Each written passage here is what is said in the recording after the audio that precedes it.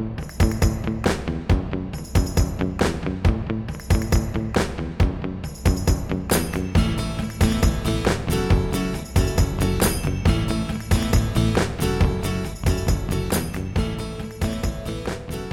you've just got these illustrations from Dave. From Dave Eggers, Dave, yeah. And they're just like, I don't even understand them. It's like this beautiful hand-drawn picture of a pig, and it says like, cowardice as plentiful as sand. What? Dave. So, first of all, just accept the art for what it is. Well, but it doesn't make any sense. Like, doesn't one of them, like a weasel, threatens to like rewind my clocks or something? Not quite, but yeah. So the whole concept behind this is that Dave Eggers, went to school for like illustration or something like that. Yeah, and some annoying Dave Eggers thing. Yeah, and he loves, like, obviously he started to write, and like realized that he wasn't that great of an illustrator, but he's good at China markers. And so like many years ago, 15, he found himself drawing animals with China markers from like 10 p.m. to like midnight. But it's the captions I'm getting there. So this is the best part. Yeah. So he was like sitting around drawing like a capybara at like 10 p.m. on a Tuesday. And like that's a very like melancholy activity for a very melancholy time. Yeah. And so he started to think about like what these animals would maybe like think, or kind of like abstract thoughts that kind of go with them, like if it was said by them. And that feels like you're giving him too much credit, though. No, that's what the little essay in the book says. Oh, there's a little essay in the book? Yeah, there's a little essay in the book. Okay. Because it came with a little book. But yeah, so there was like he, a lot of... self-published this and like everybody bought it. Is that the idea? Yeah, I mean, it's fun. The illustrations are beautiful. This little capybara that's like looking at me that says, "Why did your grandfather send you this picture of me?" That's lovely. Thank you, Dave. Dave needs to post more. He does like need to post more. That would be a far more useful outlet than him like sitting in his drawing room with art. Like he needs to get on and just start doing memes. Like that would be a more useful. Yeah, and we've spent entirely too much time on this. Welcome to this episode of Print Run. Eric is perplexed. My name is Eric Hain, and with me as always is Laura Zatz. I'm not perplexed. Say hello, Laura. Hello.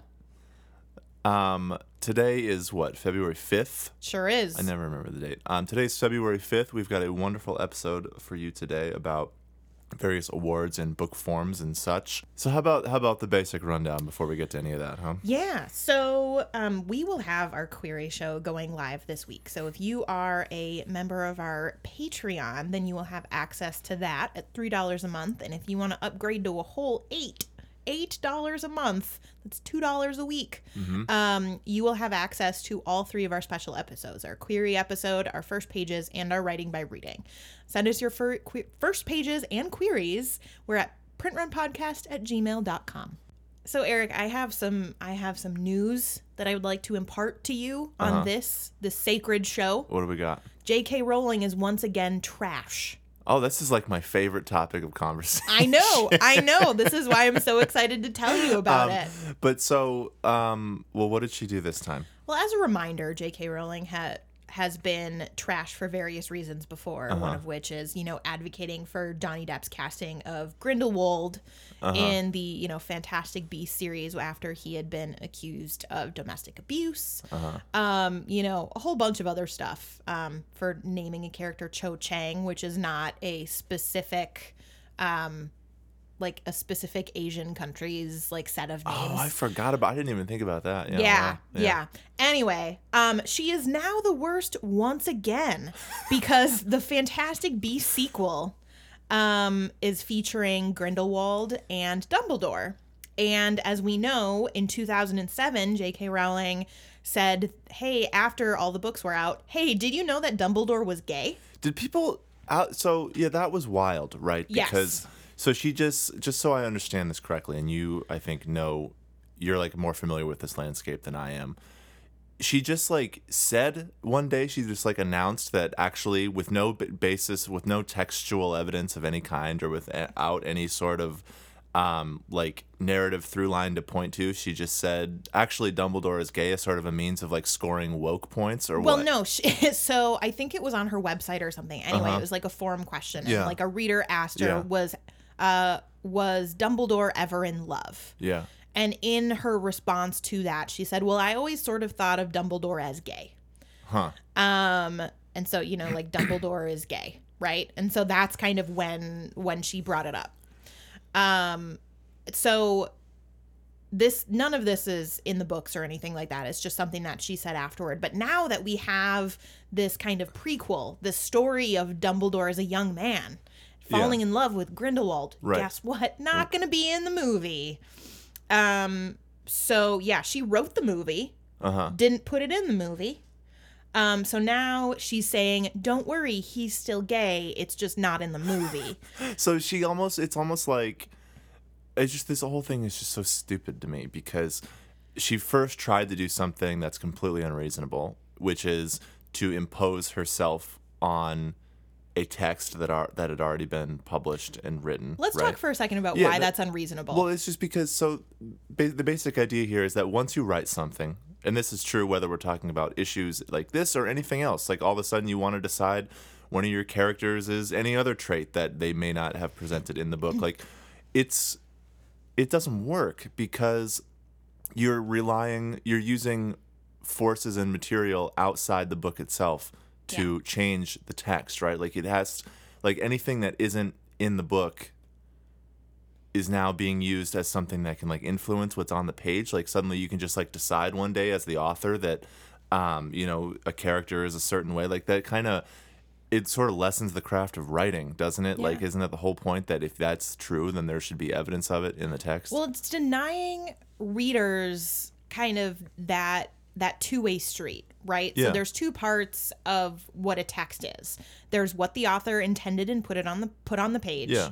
And then what the reader gets from it. So like you might remember us having a similar conversation when S.E. Hinton and when a reader asked S.E. Hinton, who wrote The Outsiders, back in 1962, about whether Ponyboy is gay. Oh, yeah. And yeah. S.E. Hinton got really upset and was saying, absolutely not. Like, you're, a bad reader, et cetera, et cetera, et cetera. But that was different because that reader was using what was actually in the text. Right. Well, I would say that in both instances they are. It just so happens that here we're dealing with an absence of any sort of evidence, and there this person was dealing with what they were Actual seeing evidence. as evidence. Yeah. Yeah. So there is kind of this impulse, I think, in modern authorship to not want to hand over the reins to your story because you can always add more. You can always do a sequel. You can always have a, Wizarding World of Harry Potter and, a play and this and a that and a theme questions. park. Yes, that's the Wizarding World of Harry Potter. Oh, it is. Yeah. I forgot what it was called. That's okay. But you can always keep it going, right? And as a brand, you want to keep it going because that's where the money is. Like, that's what a franchise is.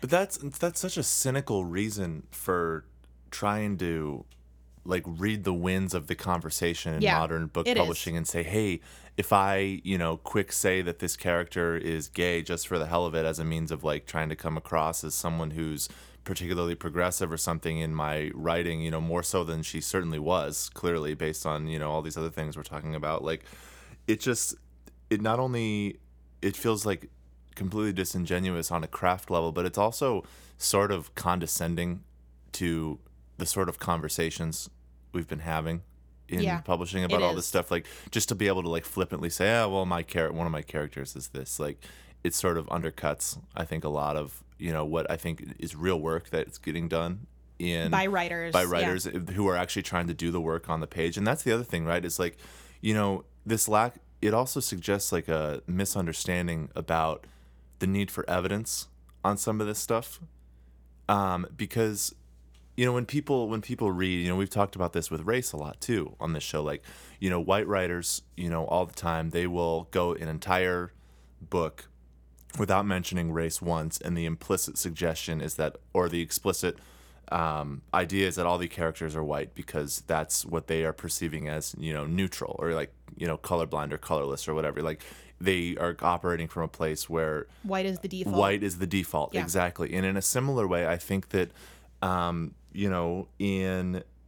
issues like this, like, straight is the default. And so if you're going to, create a character who is gay, you probably have to do a little bit of work because otherwise you're just kind of caving to like whatever your most cynical notion of tokenism is. You know what I mean? And it's, I don't know. It's to me, it kind of suggests so. Yeah. I think that doing that work is really important, not just because, somebody who shares an identity seeing somebody who, on the page is gay, like that's important, right?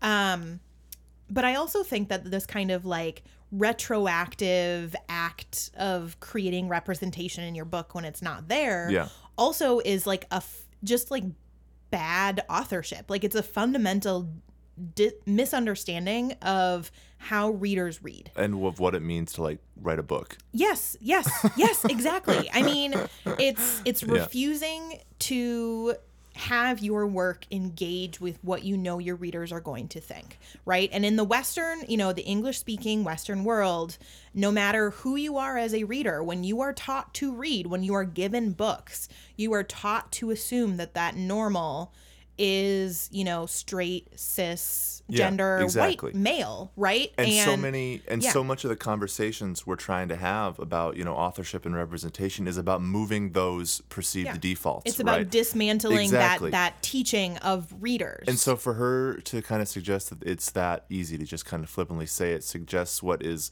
clearly it's a willfully ignorant position on that level of that sort of engagement with the text that most readers have. And it's crap because here she was given a second chance. She's giving an opportunity. She was, this thing that she claimed was true, would theoretically now make itself apparent in this new opportunity to tell Dumbledore's story. To the plot. Exactly. Yeah. And it's not there again, and she's choosing it not to be there because it wasn't there the first time, which would have probably been fine, except she decided to like try to pull something, and it's just, I don't know. It's a little bit irritating, but and I just think more than anything, apart from any sort of political, identity-based issue, it mostly just suggests a fundamental misunderstanding of the author's relationship with the written text. Yeah, which is and that you the don't get, and the readers. Yeah, exactly. Which is you just don't get to impose yourself on things after they're written and out there. Like you don't get to say how stuff is. People are working with the text itself. If you're lucky, you might get to do a foreword or an afterword.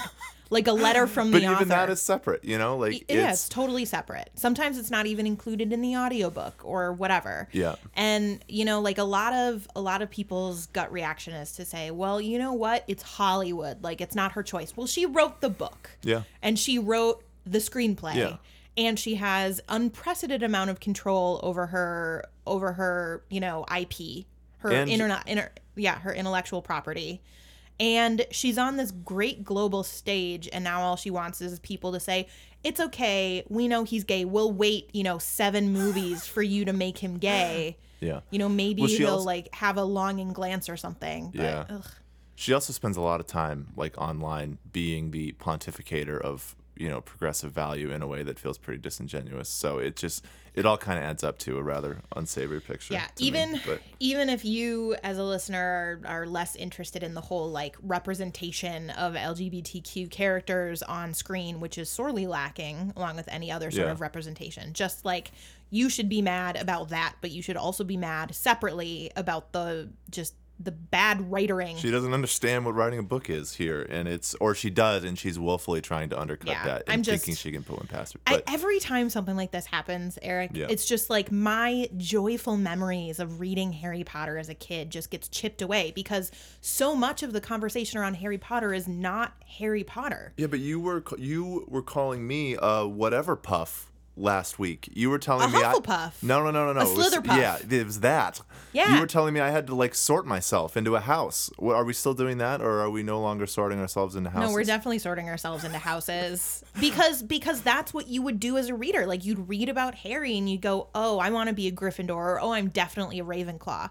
Like that is engaging with the text. Everybody thinks they're a Ravenclaw. I don't. No one ever wants to admit they're a Hufflepuff. Actually, Minnesotans love to call themselves Hufflepuffs. God damn it, I hate this conversation. Let's do a different conversation Anyway, as such. The National Book Award. Yes. Hard turn. My favorite NBA, your second favorite NBA. Yeah, exactly. But the National Book Award has broadened its portfolio, so to speak, right? It is now Diversified. diversified its bonds. Stocks and bonds. The National Book Award has decided that it's allowing for translated literature. So they're adding a new category? They're adding a new category, which I think is kind of exciting. It opens it up to translators from anywhere in the world translating things into English, and obviously it includes then books written by authors all over the world. That's exciting. It is exciting, but so it also, to me, it changes what the National Book Award is. At least, or maybe it doesn't change what it is, but it changes the way that I think a lot of people are going to think about it. What do you mean by that? Well, because people think of it when they hear the like National Book Award, and specifically that first word, national, right? We think of it in terms of like this writing contest from an author within the nation, right? Like we've got a National Book Award is something that should be for an American author, and that's not a completely unreasonable perception, and it's one that obviously, like when we're going to talk about the Man Booker here in a minute as it relates to, but it changes because suddenly now the writer of origin doesn't have to be American. But even more significantly, I think I was sort of expecting when I heard this at first before I had read that maybe the translator would have to be American, which is also not the case. It's just anybody. And I think that, Yeah. And I was actually really, in a way, I was sort of excited for maybe having a stipulation that the translator be American, because that would sort of place this emphasis on the artistic value of translation as sort of like a creative task in and of itself. And it's like American translators can now be given awards on the same level as like a novel or something. But that's not even what this is. I think it's even more interesting that because what you're left with, to me, is the only truly national bit about this, to the extent that you care about it. And when you call something the National Book Award, you ostensibly do, right? Like there is, and you are claiming that there's something American about this award. The only thing that is inherently American at this point is the decision to publish it, right? The only truly American bit is the Has House. to be published it has in to be the America. House. And so what that gets at, I think, is it's becoming less of at least for this specific category, the other ones are a different story, but broadening it out like this makes it less of a writing award because, because there's now an added layer of translation into English, and it makes it essentially a publishing award. It makes it based on this decision to acquire a book that you think could succeed in an American market that isn't currently in it, and publishing it in English for an American audience. And I find that to be fascinating in a lot of ways, because I think we're kind of conditioned to think of these contests, especially the Man Booker, as writing contests. Yeah. Like craft contests, like the best writer gets this award. But here, what really, I think with the filter specifically being the House and the decision to publish as being the American thing that gets you entered, it's almost like there's a creative act to choosing to publish something in translation that I think is really long overdue and worthwhile. Do you know what reinforces that idea, which I think is a very good and interesting one, is that for this particular category, the author and the translator will win the award jointly. Yeah. So a lot of the time... Neither of whom have to be American. Yes, correct. Right. Correct. But because the translator is on equal footing with the writer, it's, the translation is, most times just... it's organized by the publisher. It's an integral part of the publishing process. Totally. So now we will give you an award for this part of the publishing process. And, all of the translators listening to this might go, well, the translating is an art. Yes, it is. But I'm saying in terms of the structure of kind of, is this for writing or is this for publishing? The fact that a part of the publishing process is put on equal footing with the writing does highlight the publisher in a really interesting way. Yeah. Can I shift a little bit and Yeah. talk? So one of the things in the press release about the National Book Award, Lisa Lucas is quoted, and I love Lisa Lucas. She's the executive director of the National Book Yeah, she's Foundation. She's come into town a couple of times and spoken, and she is just like, she's amazing. Anyway, she does lots of good things for books. Anyway, she was describing the addition of this new category by saying, this is an opportunity for us to influence how visible books in translation are. The less we know about the rest of the world, the worse off we are. Which is a really interesting idea. Yeah. Because the same week, The Guardian got a hold of a private letter that hasn't yet been sent to the Man Booker. But 30 different publishers signed a letter to have the organizers of the Man Booker Award go back to the original rules of eligibility. Because... Which means no Americans. Let's cut to the chase. Yeah. Yeah, it means no Americans because... Because we keep winning. So they're worried that if they don't go back... they risk a, quote, homogenized literary future. They're also, they're worried about the diversity of the prize going away. So when Americans weren't, eligible,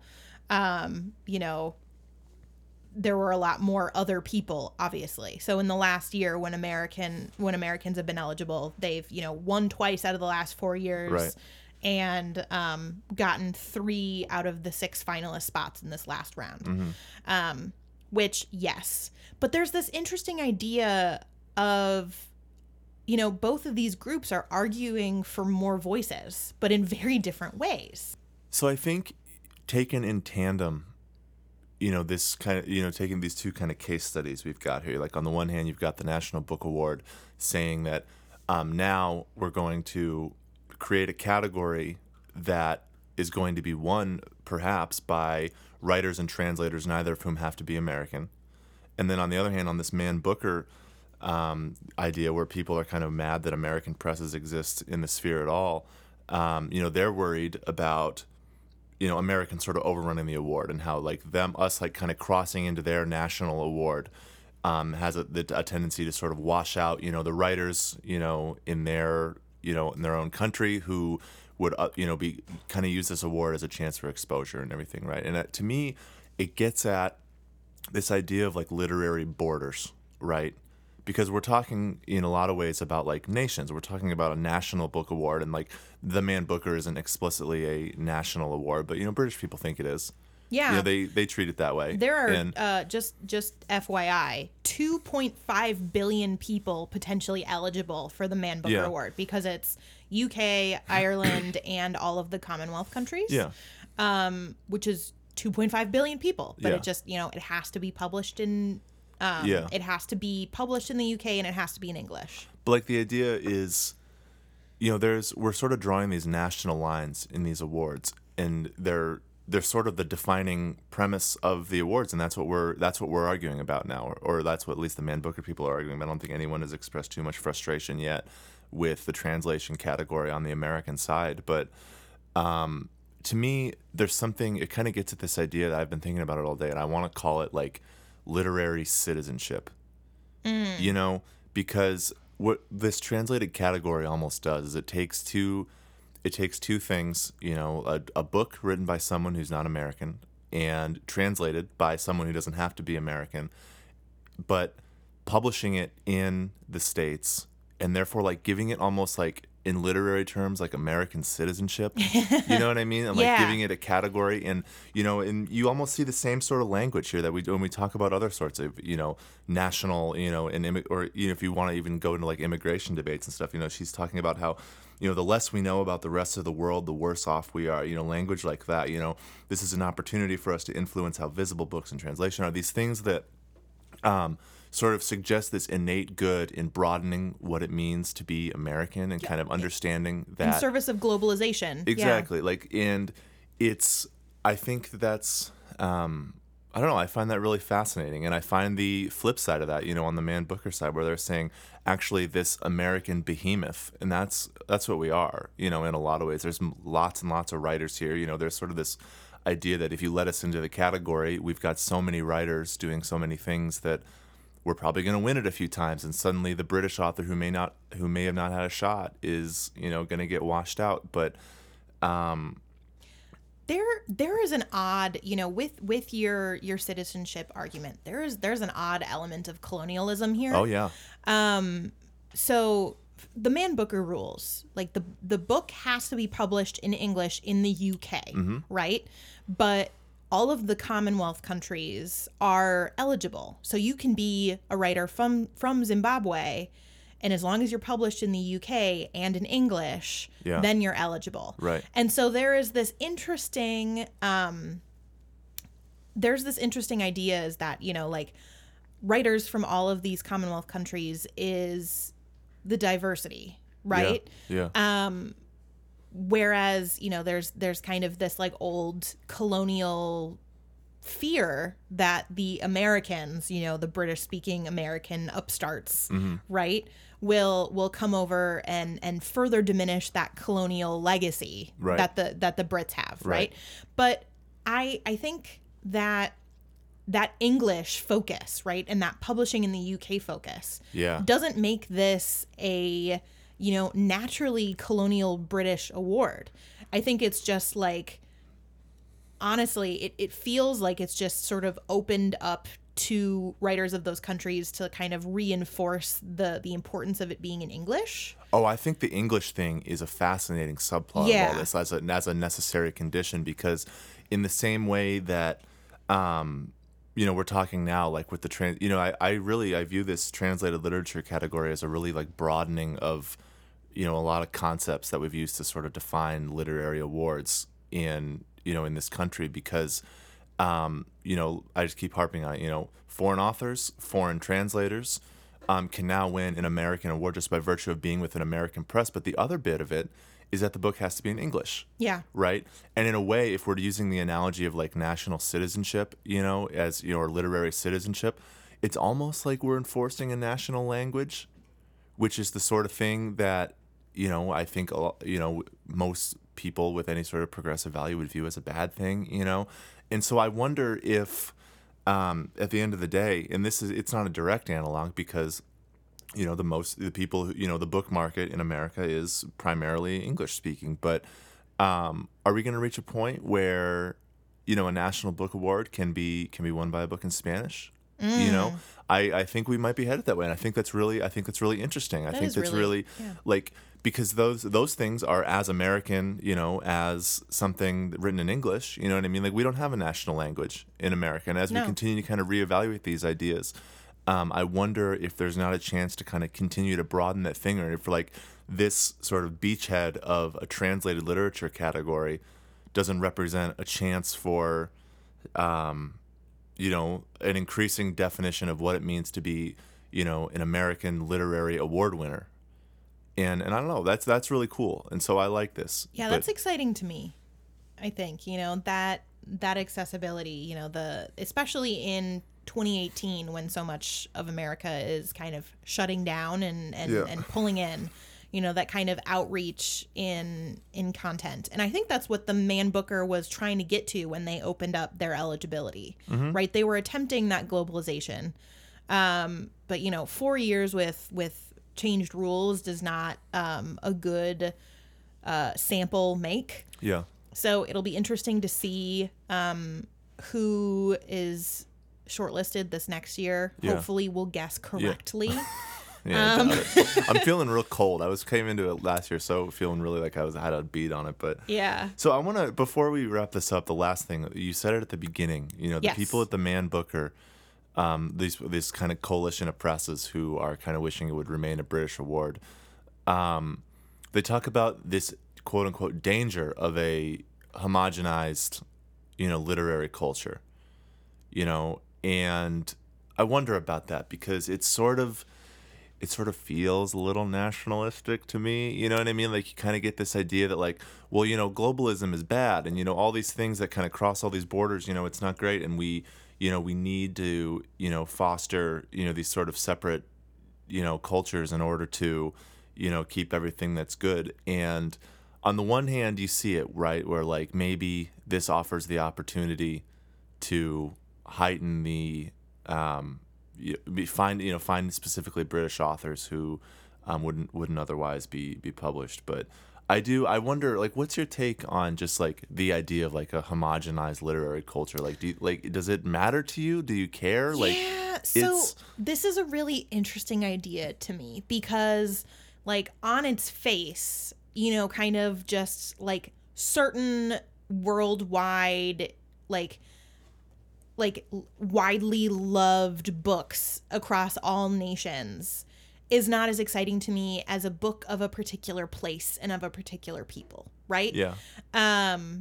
So that, I mean, like, I understand, I think what they're going for is, like, it's Yeah, important to have totally. books that are really important in England and books that are really, and dealing with that colonialist history versus, American and kind of American racial issues and kind of going, with all of those different focuses. However, I think that the Man Booker is not in a place to make an argument for something like that as being a bad thing, because the Man Booker is not about a book that most well represents a nation, or it's not, the best book of the year. Like, the Man Booker It's not the National Book Award. No, it's by reputation and by design a highly subjective and quirky as hell award. Yeah. And the Man Booker, I think these publishers are all upset about it because the Man Booker is the one award out of all of the awards that can like guarantee a bestseller status with the winner, right? Yeah. Just because people trust it, even though it's 6 like just different people every year going, this is my favorite book, and it's 6 people. It's not, it doesn't look at sales. It doesn't look at any of that. It's just 6 people trying to find their best book. Yeah. Right. And so I think that the argument for the, national diversity of the prize and a homogenized literary future, like the Man Booker is the wrong prize to make that argument with. I think that they're just mad that those bestsellers might not be coming to them. Yeah. No, I mean, it's to me, it comes from this place of where they unofficially want it to be the official book award of Britain. Yes. Without it actually being that. Yes. And over here, and that's what I think is so interesting, specifically, as I've said, like, that makes this National Book Award stuff here in the States so interesting, because it is expressly the book award of America. You know what I mean? Like, it's the National Book Award.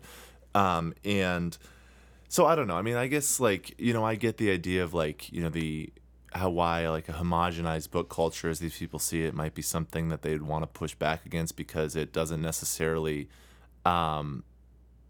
allow for a lot of books to be elevated. Right, exactly. Yeah. But that isn't necessarily the purpose of the award in the first place, in a lot of ways. So I don't know. I mean, it's worth thinking about. But I guess, like, today, as we were kind of researching it, like, this idea of broadening not only this ideas of, what's American, right? Like, because now we've got, foreign authors and foreign translators, potentially, and by all means probably, winning, our expressly national award.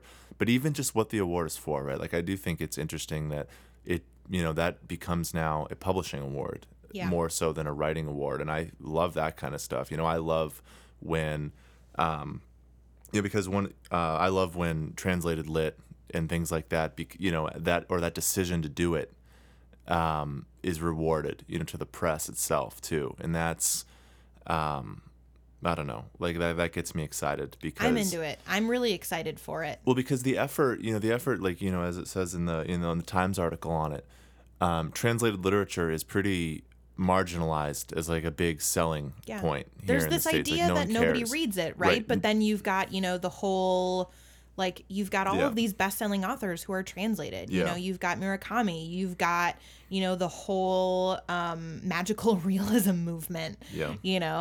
Like, it sells. It does sell. I mean, but those are, there's like exceptions. But I think, like, the market for it is still, kind of small. And what they're kind of seeing is, like, it does need to be broader if our national literary scene is meant to reflect whatever it is we actually think, the country should be. And I find those kind of conversations really interesting, and I find publishers being at the forefront of it and being rewarded for efforts to like maybe take a risk on a translated work Yeah. that no one in the States has heard of yet, and potentially reaping reward from that. I find that to be really worthwhile. I have a question for you. Yeah. If you, Eric Hain, were putting together your like ideal literary award, what would be the eligibility requirements and the purpose? Oof, man. We didn't prep this. Yeah, no, this, we this didn't just came to me. Yeah, that sounds like something I should have spent a whole day thinking on. I don't know. I mean, Like, would I guess it look more like the Man Booker, or would it look more like the NBA? It would look more like the Man Booker, I think, because I like the subjectivity of it. I like the room for quirkiness, and I like the changing judges, and all that kind of stuff. Like, I think it would look that way, and I get why they're trying to. I just wish that they weren't trying to preserve it along colonial lines, along lines that felt separate from what the award was. But. No, I think the idea of the Booker, is a little bit more appealing to me. Maybe I only say that in practice because, at least for me, by and large, the Man Booker is usually a better book than the National Book Award. At least, well, there's one book versus for my tastes. But I don't know. So it would be. I would want more voices, right? Like I would, the Man Booker obviously has a huge talent pool, feeding into it at this point. And so I like that. Would it be anyone translated or whatever? Just, I mean, obviously in English because you only speak English, but yeah, would it be any book that's in English anywhere eligible? I don't know. I mean, I think it would have to be. I think that, no, I mean, I think if it's in English and it's, one that, yeah, I mean, if it can sit on a shelf and you can decide if you can reliably read two of them and decide which one you like better, then they should both be able to be considered, I guess is the way I think about it. Like it's without any sort of, language barrier. So if I were making I guess that would be the more specific stipulation is like if I were making a award for English, for books written in English and published in English, that would be it. But like I'm obviously very into the idea of maybe starting to give some of these major awards to books that maybe aren't written in English. But I don't know. We'll see. What about you? Yeah, I like thematic awards, Sure. like I love specificity. Yeah, I like those more than like the Orange Prize for Women. You know what I mean? Yeah. Where like I care less about the author and I care more about the content. So like I think if I were to do I think I would have broad eligibility. Yeah. Just like you, but I think that I would maybe do something thematically. Like maybe it would be about, I don't know, we were just talking about colonialism, so that comes to mind. But like, not that I would want to have an award about like post-colonialism. Just celebrating that concept we know and love. I mean, I love post-colonial literature. Like sure. I think that it's really interesting. But something like that, or something I think I would choose thematically, but very like broad. I wouldn't want to look at a book and say, no, this isn't eligible because it doesn't meet this and this and this. Yeah. Like this is not a science fiction book because it doesn't take place in this sort of world. You know what I mean? But I think I like the subjectivity of having a favorite theme. Like the Man Booker this year kind of had a very interesting idea of borders. Yeah. Like kind of that's just what happened. That's true. Like those six judges, that's just kind of what they were interested in. That's what resonated with them. It also those subjectivity awards, when they the subjectivity awards, when awards allow for subjectivity like that, it does allow for a little bit more interaction with the cultural moment like that. I agree. I will say though that I do think that the patchwork of lots of different kinds of awards like this is a good thing.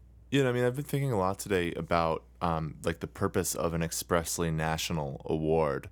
And I do think it's cool because when you mess with it and when you play with the filters like this does, it offers a unique chance to get everybody to kind of think about, in terms of our literary scene, what it means to be American. Yeah. And what Which it means. Which is a deep, interesting conversation. And what we're granting into our, American circles. What we're, like I keep saying, what we're granting literary citizenship in our like broad cultural conversation, and that to me is really important too. And you can't have that without these, expressly, rigidly drawn national borders as well. So, I don't know. Like, I think that the ideal situation is. I think these conversations we're having, I think the Man Booker people, they have somewhat of a point, and I think this is cool too. And I think that being able to look at all these awards in relation to each other is kind of a cool thing, and it all strikes me as a really interesting way that we can all engage with what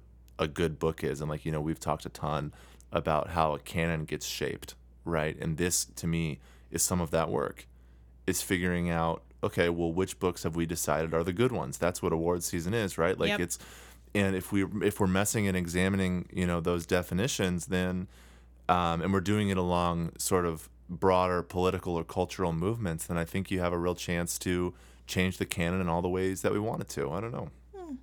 That's lovely. Yeah, it'll be interesting to see if this letter actually gets sent. Yeah. To the organizers of the Man Booker. This is just, like the Guardian got a hold of this letter as it was still circulating. Right. So this is definitely a conversation that will continue to play out, especially with the implementation of the National Book Awards new category. But I want to transition into our final segment for the day, which is your writing tip. This harkens back to what J.K. Rowling doesn't do. But it's simple tip, and it is this. Put it on the page. Yep. Like, just respect your readers enough and believe in your writing ability enough to let it stand on its own. Like, let it fly the nest.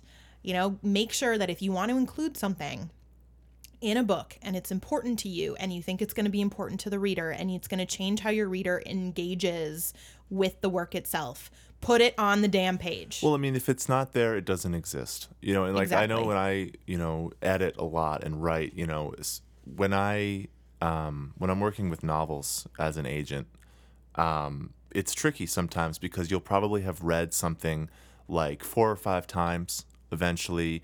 And you start to, as you're going through the pages, you're remembering outside conversations you had with the author, all this like extra context and extra special like thinking you've done on this book, that it sometimes becomes difficult to remember what actually is in the book and what isn't, if that makes sense. And you have to kind of ask yourself as you edit all along the way, is this thing that the author and I have spent all this time talking about wanting to be in the book and how we're seeing this certain character, is it actually there for someone who's had 0 of these conversations with us? Is it there for a stranger? And like, so on the one hand, you do have this situation with Rowling, right, where like she's trying to retroactively impose things on the text, and we can identify that as sort of silly and foolish in a straightforward way. But it's trickier than that too, because I think that it does speak to this idea of closeness with the book. And like, when you're writing, there's so many thoughts that you have running through your head about what is in the book and what isn't, and what should be and what shouldn't be, and how you want certain things to look, that